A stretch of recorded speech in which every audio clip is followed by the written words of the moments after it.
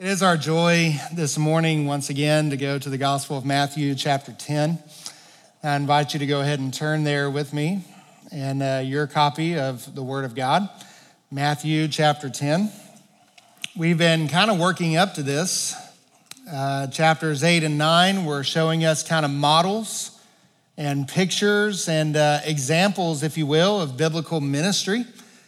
And now, moving into chapter 10, Jesus is now going to give instructions to the church to be sent out. We are set apart to be sent out. And so we're going to be looking at chapter 10 for a couple weeks, then we're going to pause for Advent, and then we're going to come back to it. I haven't quite got the order down yet, but just kind of thinking and praying through that. But I know that is the plan. So let's go ahead and stand together. We're just going to read 4 verses. And I invite you this morning to read along with me from the board as we read from the Word of God this morning. Beginning in chapter 10, verse 1. And he called to him his 12 disciples and gave them authority over unclean spirits to cast them out and to heal every disease and every affliction. And the names of the 12 apostles are these. First, Simon, who is called Peter, and Andrew, his brother, James, the son of Zebedee, and John, his brother, Philip and Bartholomew, Thomas and Matthew, the tax collector, James, the son of Alphaeus, and Thaddeus, Simon the zealot, and Judas Iscariot, who betrayed him. Our Father, we pray this morning as we read and explain your scriptures. Lord, I pray that you would move me aside and that you would speak to your people as you see fit. It is in your name we pray. Amen. You may be seated. You know, when I invited you to read that with me, I didn't think about those couple of names that were in there. So that's okay. You did good. You did really good. So let me ask you a question. How many of you guys have been to Branson, Missouri before? Maybe it's easier to say, how many of you have not been to Branson, Missouri before? Anyway, yeah, that's probably a little better. So, you know, I grew up in Arkansas, as you know, but and I always heard about Branson, but I had never gone there until I came here. And since I've been here, I've been there 7 times. And 4 of them have been in the last 6 months. So over the summer, there was the youth trip to Waterworld, and so that was fun. And then about 3 months ago, something like that, there was a pastors and wives kind of retreat that we were able to go to, and you guys were graciously allowed us to go to, and so we're certainly thankful for that. And then a couple weeks ago, I had my niece's wedding that was there, and then we were there this weekend again with the Sharp family, and we got to do Black Friday. And I can tell you, of all the times that were there, I have never seen a crowd like this. And if you've tried to get a hold of me all day Friday, I am sorry. Our phones, the towers were completely overloaded, I imagine, and none of us had service. And when we did, it kind of went in and out. But you know, most of the time when I'm in Branson, I'm driving, I'm thinking about, you know, where I'm going, I'm thinking about the destination. And this time, guys, I kid you not, even when we came out of Silver Dollar City and going out of the Strip, it was still back-to-back, bumper-to-bumper cars.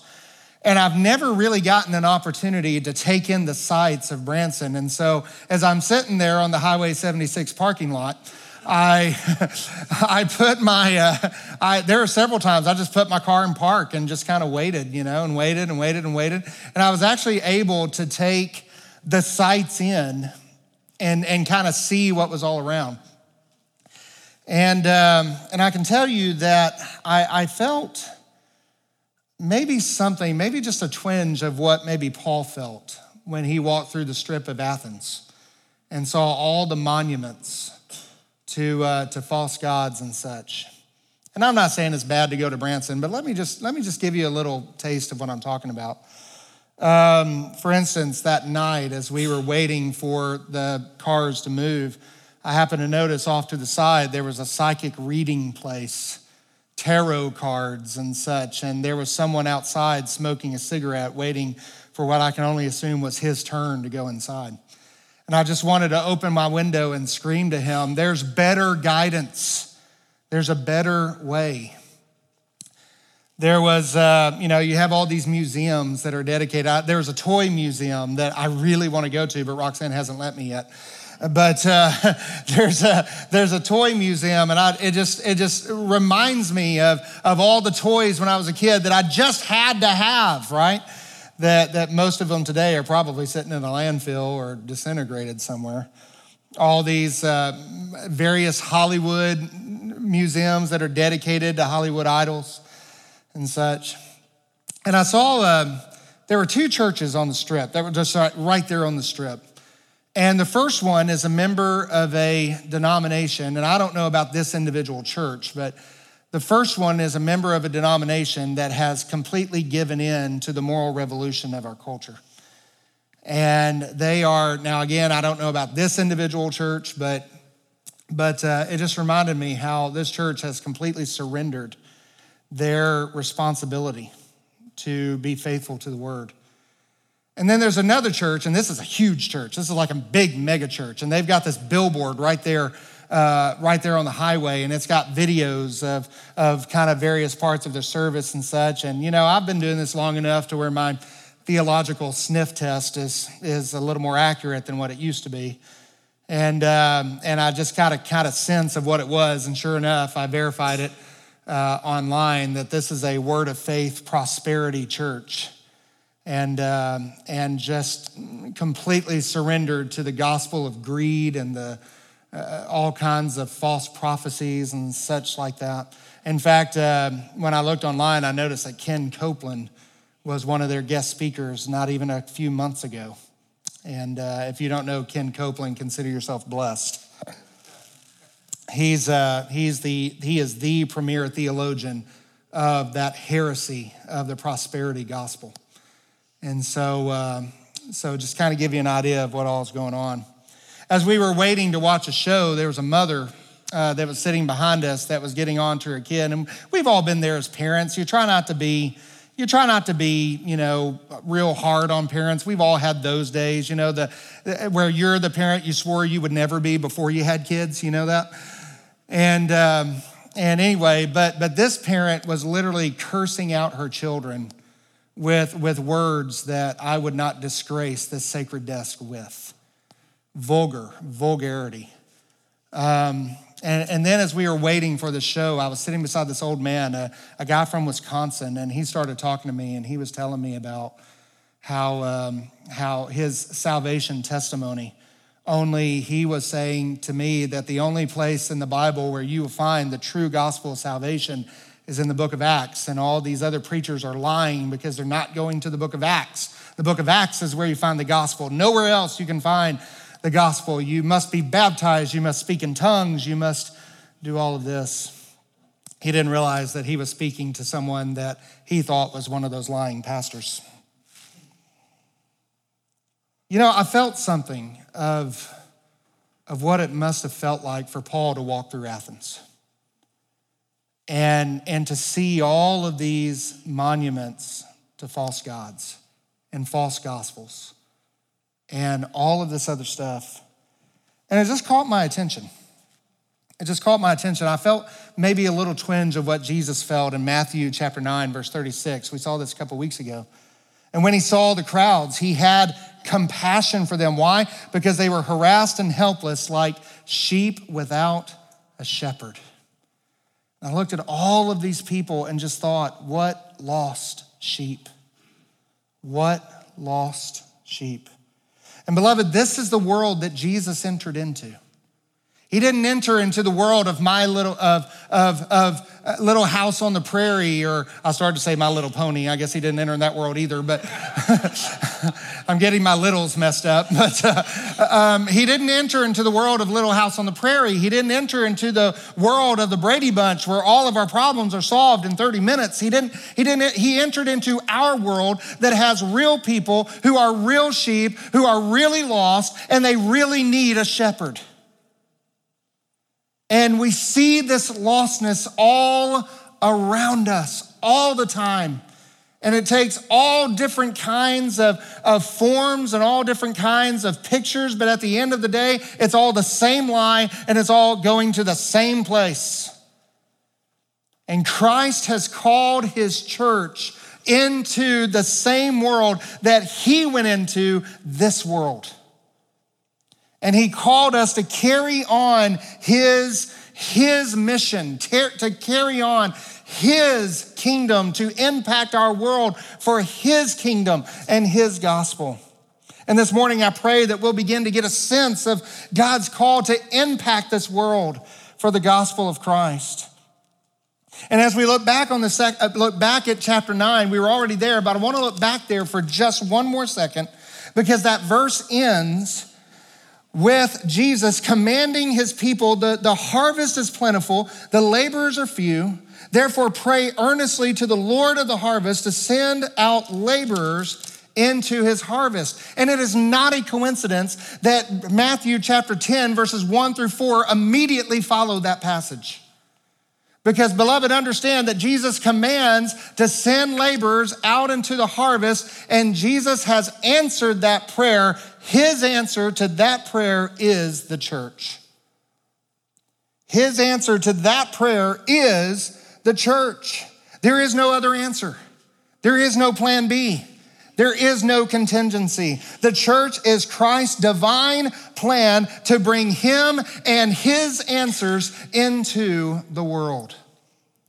Ephesians chapter 2, verses 19 and 20, he says, "You are no longer strangers and aliens, but you are fellow citizens with the saints and members of the household of God." And look what he says in verse 20, "Built on the foundation of the apostles and prophets." And here we find the laying of that foundation, that we are to build upon this foundation that is being laid right here. Jesus is calling his 12 apostles, he himself being the cornerstone. And now he is giving us the foundation of this call. So, beloved, this morning we must continue in this passage to the mission that Christ set so long ago with his apostles. We are called to continue that mission even now, 2,000 years later. So how do we build upon what they did? We can't build any other foundation. We can't lay any other cornerstone. How can we build on what they did? I want you to see that we recognize that as a church, we share three characteristics with these apostles. Three characteristics. We're called as they were, we're united as they were, and we are empowered as they were. And so let's look at this text. You say, "Randy, how much can you get from a list of names?" Actually, quite a bit, so let's go there. Matthew chapter 10, verse 1, I want you to see, first of all, that we as a church, we must continue on this mission that they began, that Christ set in his apostles. We are to continue it on. How? Because we are called as they were. We are called as they were. He says in verse 1 that Jesus called to himself his 12 disciples, and he gave them authority over unclean spirits to cast them out and heal every disease and every affliction. Now, I want to stop right there. It says that Jesus called to him. In other words, he called them to himself, or I think the NASB translation's better here, and I know some of the others say it too. He summoned his 12 disciples, or summoning his 12 disciples. It's a call, typically speaking, when this word is used, it is used of a king who is calling his servants to do something. He's calling them to a task. Throughout the New Testament, it's this calling. I know we talk about the calling of salvation a lot, but throughout the New Testament, that word calling that we typically think of, like Romans chapter 8, for example, those whom he foreknew, he also predestined. Those whom he predestined, he called. That's not the same word. The word we're talking about here is a term that is used that when a king calls one of his servants to a particular mission or a particular task. We saw this in Acts chapter 16, verse 10, when Paul had seen the vision. It says, immediately we sought to go into Macedonia, in concluding that God had called us to preach the gospel there also. And so typically speaking, it is a summoning to a job. It's summoning to a task. It's not just a call to discipleship or salvation, but this is a call to mission, a summons to spiritual warfare. This is a bugle call, if you will. And so, why only 12? Why only 12? We know that there were others that were following Jesus at the time. For example, we know that there were crowds everywhere Jesus went.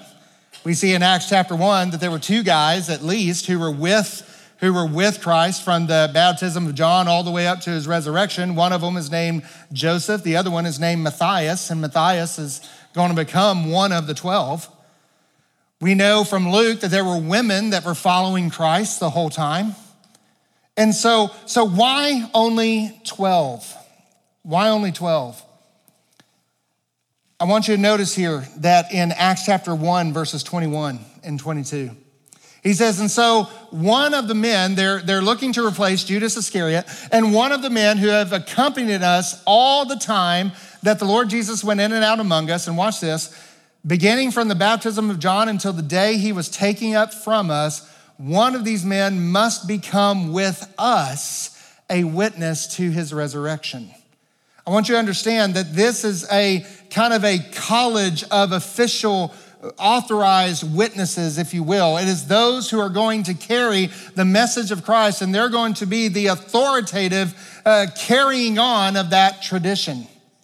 And by the way, I know there are many today who are self-proclaimed apostles. I don't think they were around when John the Baptist was there, and I don't think they were around when Jesus rose from the dead. I would usually crack some art joke at this point, but I'm not going to do that today. But that's why we don't have apostles today. That's why this was a limited thing. It's not something that was transferred to other people.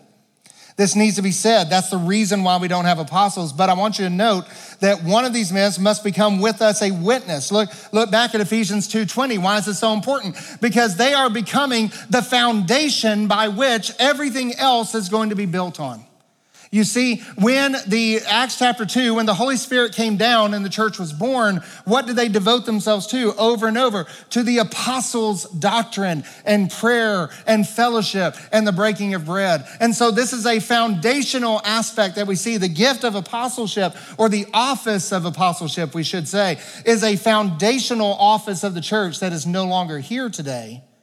But praise God, Jesus assigned 12 men to this task.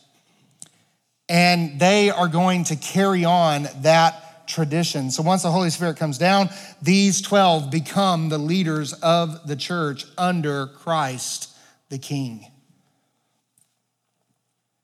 So what? This is interesting trivia, Randy, but what does this have to do with me? Well, imagine for a moment that you're in the army. And perhaps it's wartime and the major general commands your battalion to go take a section of the city. And you say something like, well, I know what the general said, but that only applies to my captain. That really doesn't apply to me, so I'm not going to go do that. What's going to happen? Probably a court-martial. Probably because you're going AWOL, right? The fact of the matter is that the fact that when the major general gives your captain a order, that becomes, if you are in that company, that becomes your order, right? And in the same way that Jesus is giving his 12 apostles, who are the foundation of the church, he is giving them these marching orders. These become our orders. These become the very things that he is calling us to do. The way that what Christ commanded the apostles to do in this text is going to become the commands to the church throughout the New Testament, throughout history. Christ is training his apostles to become the church. And in the same way that Christ summoned the apostles to take his kingdom into the field for harvest, he has called us to do the same. Nothing has changed. Now, some of the methods have changed, which we're going to see that here in a few minutes. Not in the same way, not at the same time. There's going to be development to our call throughout the New Testament. But the call is the same. Go and preach the kingdom. Go and preach the gospel of Jesus Christ. We're called as they were, but there's another aspect to this, and we're going to come back to the rest of verse 1 here in just a few minutes, but he has called the church, but I want you to understand that he has not called us as lone rangers. He hasn't called a parachurch ministry based on a charismatic personality. He hasn't called an organization. He has called the church. In other words, he has called all of us to this mission. And so we're not only called as they were, but we are united as they were. We are united as they were. And I want you to look on to this list, and we've already read the list. I'm not going to read it again. But there's a couple of just really interesting things that I want you to see here. And just to kind of set this up, many of you know that before I really surrendered to the ministry, I had kind of an idea that I wanted to go into Christian filmmaking, and Arkansas at that time wasn't exactly a hub for learning how to do filmmaking. And so the closest I had was theater. And so I was in Arkadelphia, and I was part of two theater companies, one with the college, not OBU. I went to Brand X. I went to Henderson State. And then the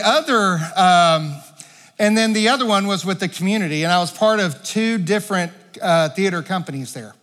And there was another guy, they knew me by my real name. My real name is John. Randy is a nickname based off of my middle name. My name is John, and they knew me as John.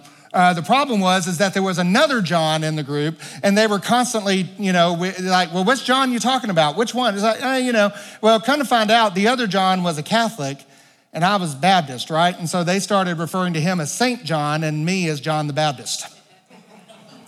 And it worked. When you said John the Baptist, everybody knew you were talking about me. When you said Saint John, everybody knew you were talking about the other John. And that kind of became our group name. It brought cohesion to the group, right? You know what I mean? It kind of becomes your name. And what's really cool about this is that we see some of this in the names of the apostles.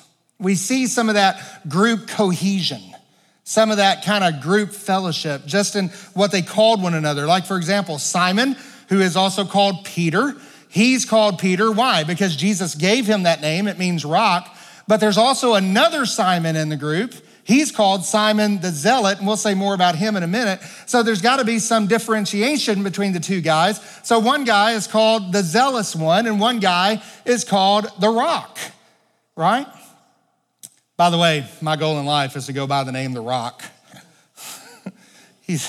It's just everybody I know who goes by the name Rock is just really cool. So, but anyway, you see Andrew, his brother. You see James, the son of Zebedee. You go down, you see James, the son of Alphaeus. You see Philip and Bartholomew. We don't know much about Bartholomew. In fact, we don't even know his name. We don't even know his name. Bartholomew is a nickname, a lot like Barnabas. Or I mentioned Joseph from Acts 1 a second ago.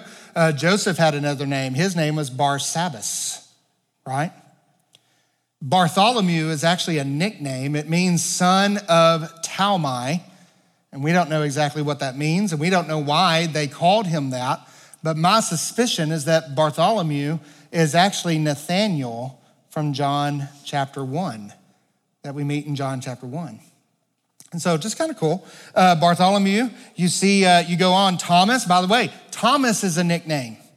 The word Thomas means twin. And John alludes to this in John chapter 21, I believe it is. And Thomas, who is called the twin. So Thomas had a nickname, and we don't actually know what his name was. You go down and you look at Thaddeus. Who was Thaddeus? This one's really interesting because if you look in Luke's list of the 12 apostles, you've come across a name, you come across a guy by the name of Judas, the son of James. Now, I say Judas, who do you immediately think of? Right. You ever wonder why he changed his name? Right. And so, in fact, John even shows an awareness of this whenever he was talking about in the Last Supper, he mentions Judas, and he has to put in parentheses, not Iscariot, right? And so there was a concern that this Judas would be confused with Judas Iscariot, and so therefore he started going by the name Thaddeus or Thaddeus instead. So pretty cool, right? By the way, James, the son of Alphaeus, is also known as James the Younger in Mark chapter 15, verse 40. So apparently this James was younger than James, the son of Zebedee. You say, Randy, I mean, this is interesting, but what's this got to do with the price of beans in China? Here it is. I want you to see that these guys are not superheroes. I want you to see that these guys are human. And they function as a group just like every other group does, right? Just like in theater. John the Baptist kind of became my name as a part of this group. It created cohesion in the group. It created teamwork in the group. And that's what we see developing in these 12 men. They're starting to work as a cohesive unit. And that's exactly what the church is called to do. We're called to come together and be together and be united to one another. And these are just some demonstrations of how this first century 12 men did this. These are not guys with superpowers. They're regular guys. And they're functioning just like every other group does. Only there's something else. And this is quite amazing. I mentioned Simon the Zealot. And there is a chance that it means Simon, just the zealous one, like he has a zeal for his faith. But more than likely, what it's referring to is a political party that existed in Israel at the time. And these guys were the revolutionaries. These guys, they wanted nothing to do with the establishment. They wanted to burn the world down. They wanted to kill Romans. In fact, the infamous assassins known as the Sicarii, the dagger assassins is what they were called in Israel. They were affiliated with this group. They were part of this group. They wanted to kill all the Romans. They wanted to throw them out. They wanted to start all over, burn the world down and rebuild. And Simon was more than likely previously a member of this group. And that's why he's called Simon the Zealot. And yet, at the same time, you also have up here Matthew, the tax collector. And I think we see a little bit of Matthew's humility here. But I think we also see something else, because we've talked about tax collectors before, how they were basically agents of Rome. And you have one guy who's literally wanting to kill Rome. You have another guy who sold his soul to Rome, and yet under Christ, they're coming together. And it's just an amazing picture of the unity that we have in Jesus Christ. It's amazing how two people who come from completely different, you think Republicans and Democrats fight, you've not seen anything like zealots and tax collectors. In fact, if there was anything that all the parties agreed on, Herodians, Pharisees, Sadducees, Essenes, Zealots, if there's one thing that they all agreed on, it's that tax collectors were scum. But the Zealots especially. And yet here, Jesus in his infinite wisdom brings a zealot and a tax collector together for the cause of the kingdom. Beloved, when we are united, the gospel is powerful. The gospel is powerful. But when we are divided, the gospel loses its power. When we're throwing mud at each other, and when we're complaining about this and complaining about that and griping about this and griping about that, you know what? We just got over all that with election season. And when you're doing stuff like that, people see you as no different from the world, and they learn that the gospel has no power in your life. But I never will forget, I was attending a lecture on the future of Israel, and there was a guy there who was a guest speaker, and I just happened to notice it said former I can't remember which one it is, the aggressive Muslims. I want to say it's Shiite, but I'm not sure. I always get them confused. Maybe it's Sunni, but basically fundamentalist Muslims, okay, a terrorist. And I thought this was interesting. And he got up and spoke on the future of Israel, God's people, and he was talking about how he was converted from a former Islamic terrorist to now a believer in Jesus Christ. And he was talking about his love for the people of Israel. And I remember thinking to myself, here in this room, we have Jews, we have Americans, we have, there was actually a friend of mine over there that was from Germany. There was a couple of other different nationalities, and we're all sitting in this room listening to this former Muslim terrorist talk about his love for the people of Israel, a love that we all shared. And I thought to myself, only Christ can do that. And if Christ can do that, can he not resolve all our little petty differences? If Christ can do that, what else can he do? Can he not solve all of our racial divides? Can he not solve all of our economic inconsistencies? Can he not bring a people together in himself? He has done that in these 12, and he has done that in us. Christ has united us. I love Ephesians chapter 4, verses 4 through 6. It says here, I love these unities that Paul gives. Look what he says. He says, there's one body.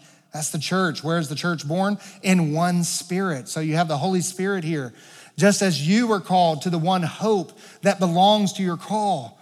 And then we see the work of Christ. He says, one Lord, that is Jesus Christ. How do we respond to him? By faith. There's one faith. And how do we express that faith? In one baptism. We are baptized in the name of Jesus Christ. We see the work of the Son, and then he goes on into the work of the Father, of one God and Father of all, who is over all and through all and in all. Beloved, we who are in Christ, there is one body, one Spirit, one Lord, one faith, one baptism, one God and Father of us all, in all, through all, and of all. He has brought us together. 1 Corinthians chapter 12.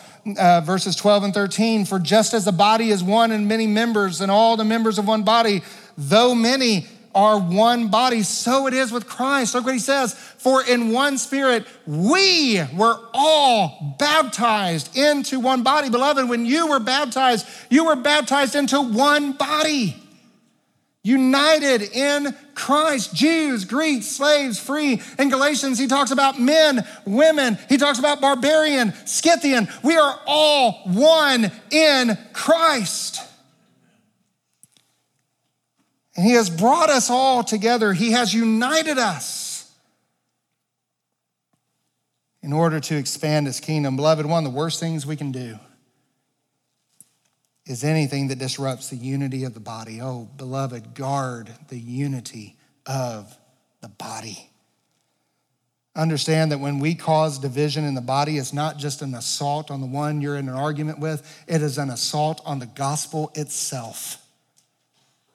That's why God takes it so seriously. It's an assault on the kingdom. We cannot be both effective evangelistically and divided at the same time. We just can't. One church. Guard our hearts. Guard the unity. A kingdom divided against itself cannot stand. It will not stand. But we will see the power of God when we are united for something bigger than ourselves, when we are united for the kingdom of God and the gospel. That's when we'll see the power of God. We're not doing it alone. There's no way we can do this on our own.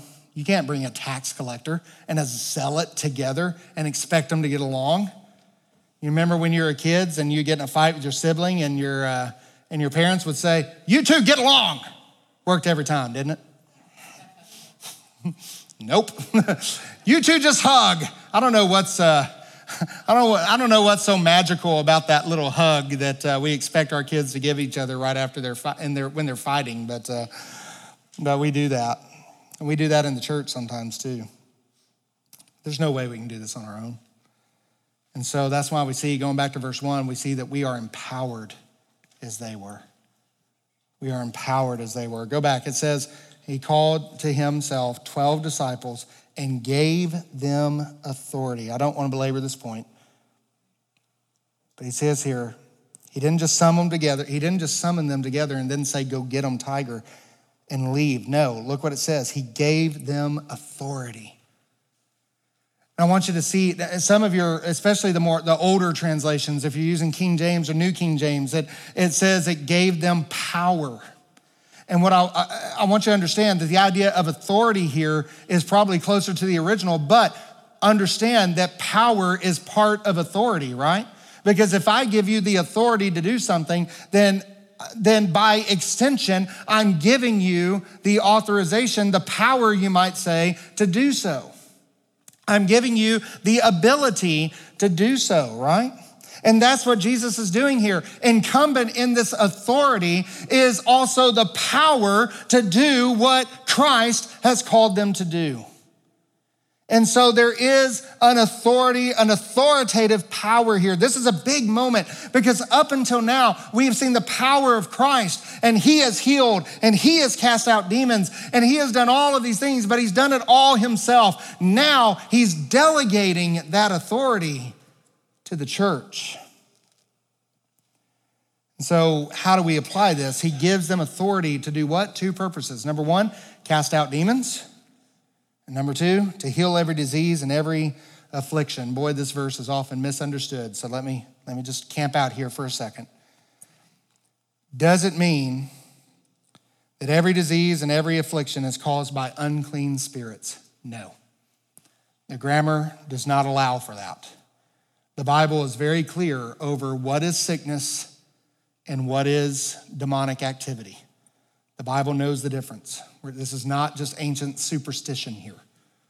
And so the grammar does not allow for this. But there are others who also, they want to keep applying this text in kind of a surface way to promote their theology and such. I mentioned that church in Branson, and what they would do is they would take this verse and they would say, you see right here, the church has authority to heal every disease and to heal every affliction. And if you're not doing that, then you're not preaching the gospel. And this is where a little context and a little theological foundation will go a long way. Because notice how God words this.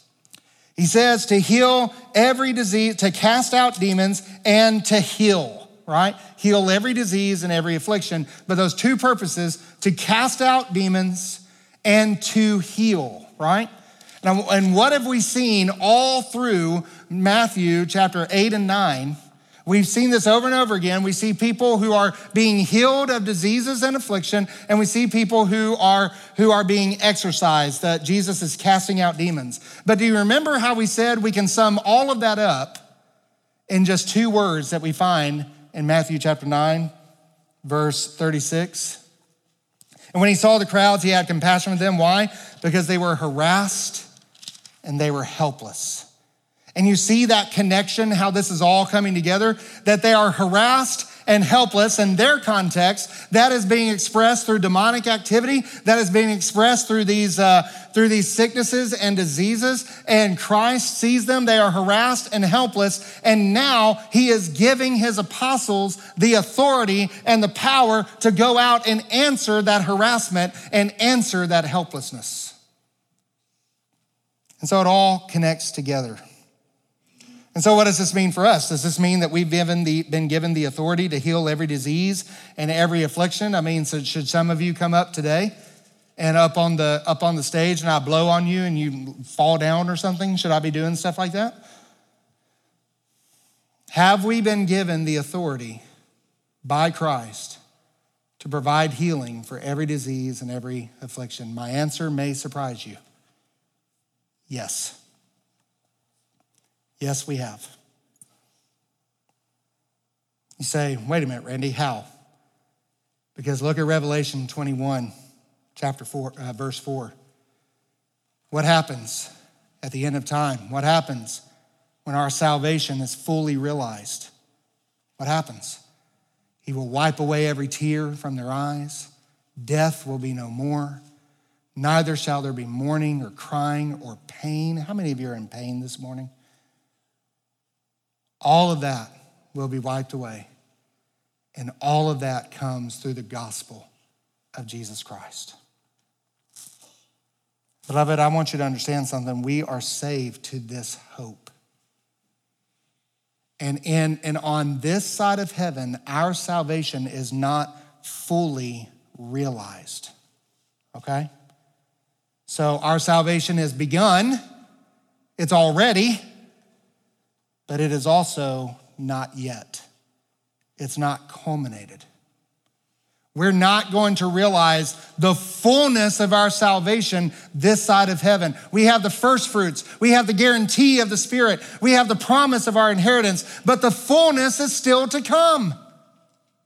And the fullness is going to be realized when we see Jesus Christ face to face and he creates all things new.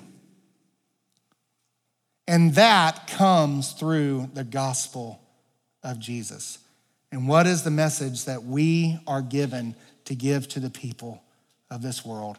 The gospel of Jesus Christ that will not only result in their salvation of their soul, the full salvation. It will be fully realized. Beloved, you today who are walking with canes and walkers, you will not do that in heaven. You will not have that pain in heaven. You will not have mourning in heaven. You will not have any of those things in heaven. When Christ comes and all is restored, everything is made new. And that's the hope that we preach. Is it going to be fully realized this side of heaven? No. But let me ask you a question. Do you want it to be?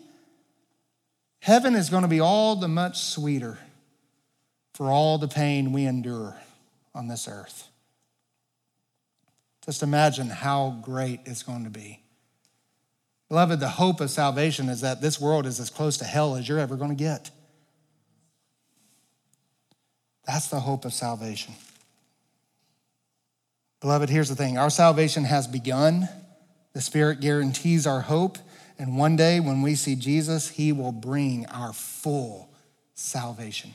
Don't let our fear of the word of faith prosperity gospel cause us to ignore this fact that the lame will walk, the eyes will see, the blind will see.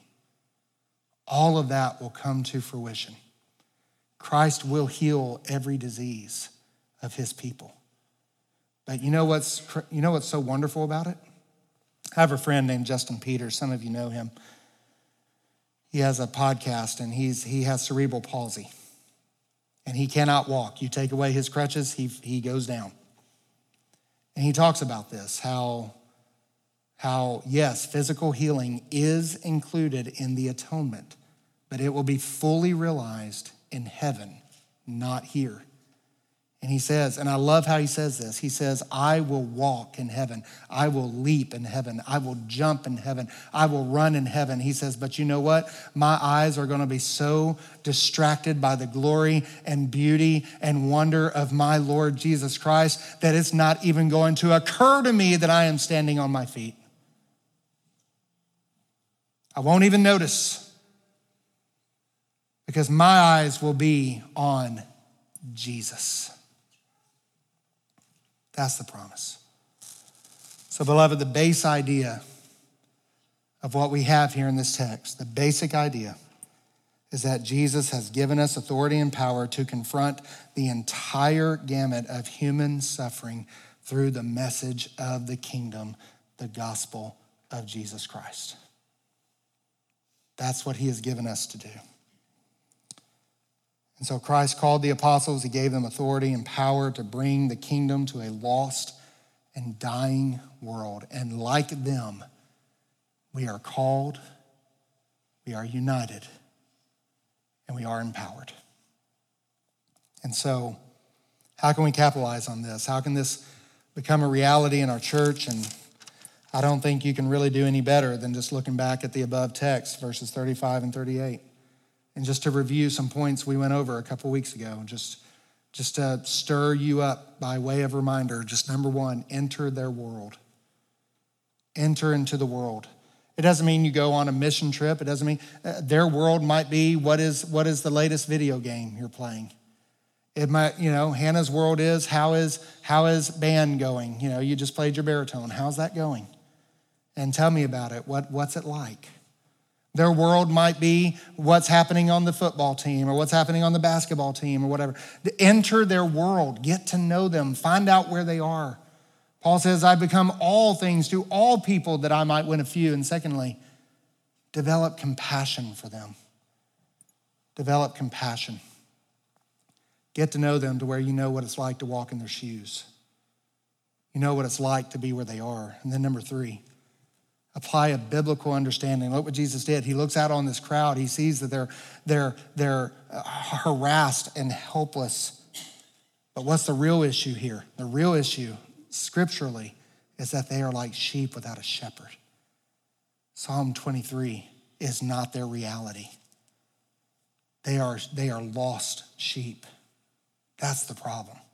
All the harassment and all the helplessness, that's just the symptoms. The problem is that they've strayed from their shepherd. They're separated from their shepherd. And then when we see that, what do? We offer Christ and his answers. We offer Christ and his answers. Beloved, maybe there's someone this week that you can enter their world. You can start to get to know them more on just a surface level, more than on just you can start to really get to know them, really understand them, who they are. And as you do, you'll develop compassion for them and really understand how you can understand what they're going through, how the scriptures talk about it, and then offer Christ and his response to them. That's the way that we can set this goal into reality in our church. Enter their world, develop compassion, understand them biblically, so we can offer them Christ and his answers. Maybe you're here this morning and that's exactly what you need. I would love to share that with you. Let's pray. Father, we thank you for this time. We thank you for these wonderful men that you both appointed and inspired to give us the written record of your work on earth. Lord, I pray during this Advent season, perhaps there will be an opportunity as we hear someone humming a Christmas song, and maybe we can ask them, do you understand what that song is saying? Just like Philip did. Or maybe there's other ways we can see whatever it is. Father, I pray you would make us in your image. And part of your image is that we would go into a lost world and impact it for your kingdom. However we can do that, I pray you would help us to do so. I want to ask you to stand this morning. If you're here this morning and maybe you're here and something has been stirred up within you, you know that you need to respond in some way, I'd invite you to come. I'm just going to ask everybody to bow their heads for just a moment. Close your eyes. As our musicians play, I'm just going to ask, maybe you're here and you need to know Christ. You need to know his answers for you.